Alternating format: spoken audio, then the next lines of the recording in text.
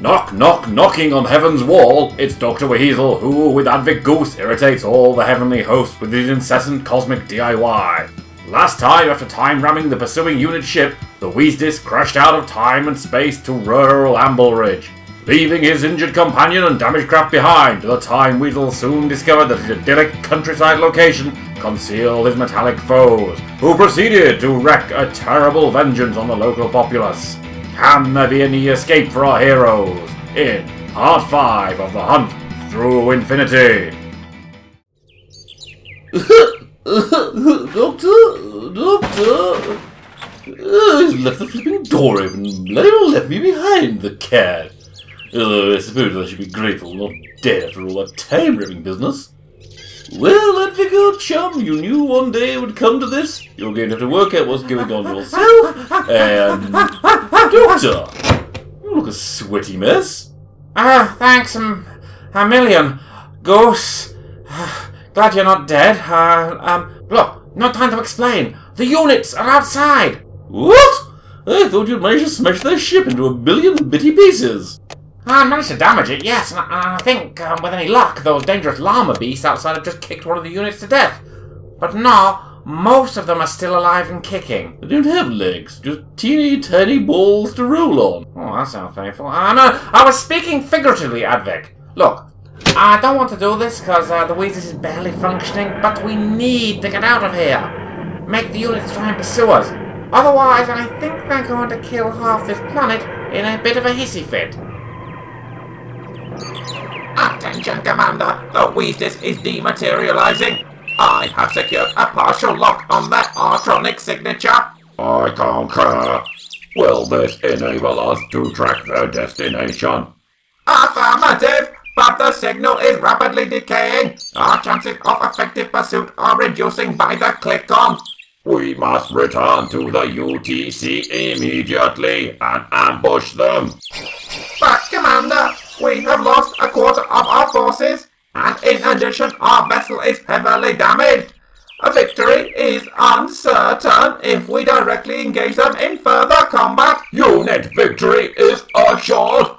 Your logic is flawed, drone trooper, and you will be obliterated. Commander, I must object!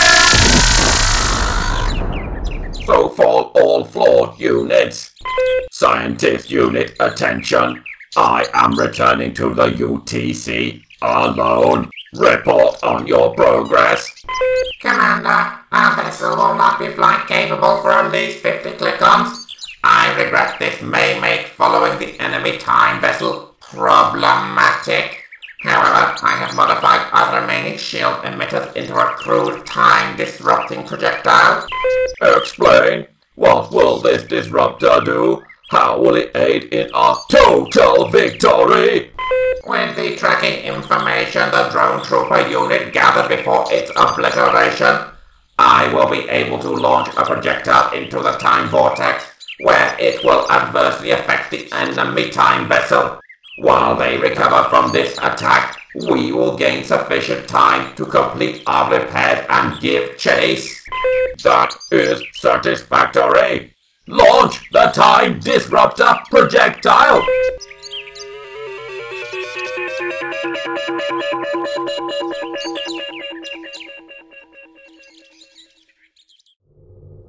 So I take it from all this soot everywhere that the Wheesdis has taken a right old kicking, but right as rain now, Doctor? Well, you're sort of right, Advic. Yes, the old girl's flight capable, but I really need to put her down somewhere quiet for a while and do some manual repairs. A decade or two would be good, but you can't trust everything to the auto repair, or it'll end up deleting rooms, and I need to... Advic? Brace yourself! Why should I ever need to do that?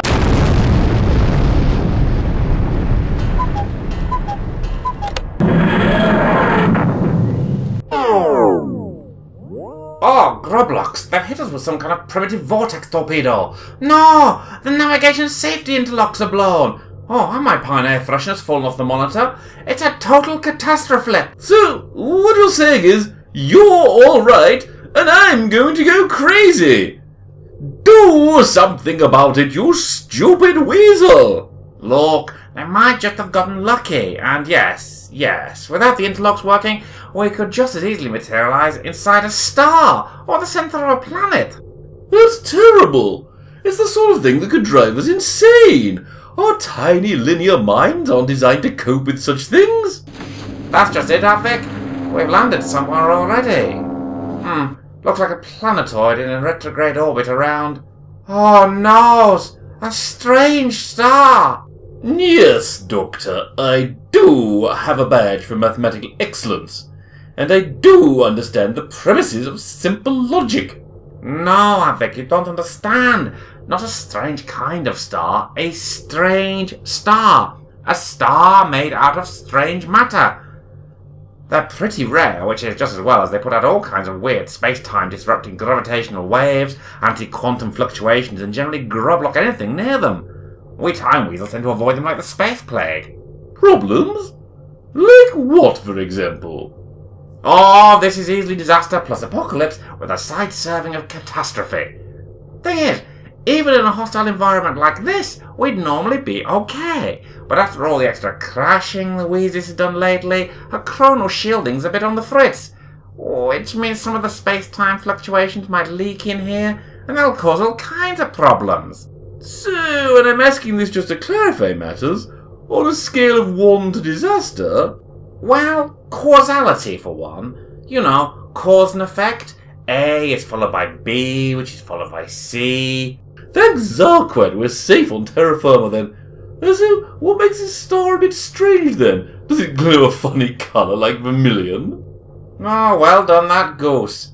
The thing is, here, this close to a strange star, A might be followed by F, which is then followed by J, and then A makes an encore appearance. Okay then, I understand. They're heckish important and we need to fix them sharpish-like before we land. Well, there you're wrong, Advic. You'll see, as a time weasel, I'm able to perceive linear and non-linear time quite easily. Why, almost as simply as you would open a book or take a photograph of your dinner. I thought you said no one had those vortex torpedo things anymore. And I take it the safety interlocks are important? Don't worry, I have been. I've been slowly adjusting the chronal shield, pumping in the auxiliary power supply to compensate for all these strange harmonics, which means we should have normality back at any... moment. Doctor, what's happened to me? Why is everything moving so slowly? Oh no, I become Darn it, unstuck. almost. Maybe if I tap the console lightly with the sonic mallet. To be better?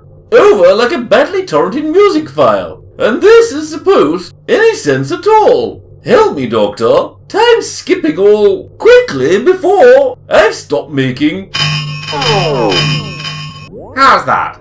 Feeling more or less normal? Sense. Yes, I am. Thanks, Zarquad, indeed. Okay, Doctor. Now what do we do? Well, while you were bouncing around the local time field, I've managed to jury-rig the safety interlocks with a paperclip I found in my back pocket. They're not going to survive a long hop through time or anything, but I think we can probably... Yes! Right, okay. I think I can find us a quiet backwater planet nearby to set down on. Let's see what the Galactopedia has for us. Okay, there are 3 places in range we could limp to. Death Terroria? Oh, no thanks. Hellfirus? Oh, hell no. Aha! Cyborus is a temperate, Humanian-compatible world, covered largely in arboreal forests, with semi-intelligent and entirely peaceful primitive hominids, whose only interests are gathering the abundant local fruit and oh dear. And what? And tell me they like waging ceaseless war against all other species. No, it says they spend a long time having special cuddles with each other. Well, so long as they don't try and monkey with me, I've no problem.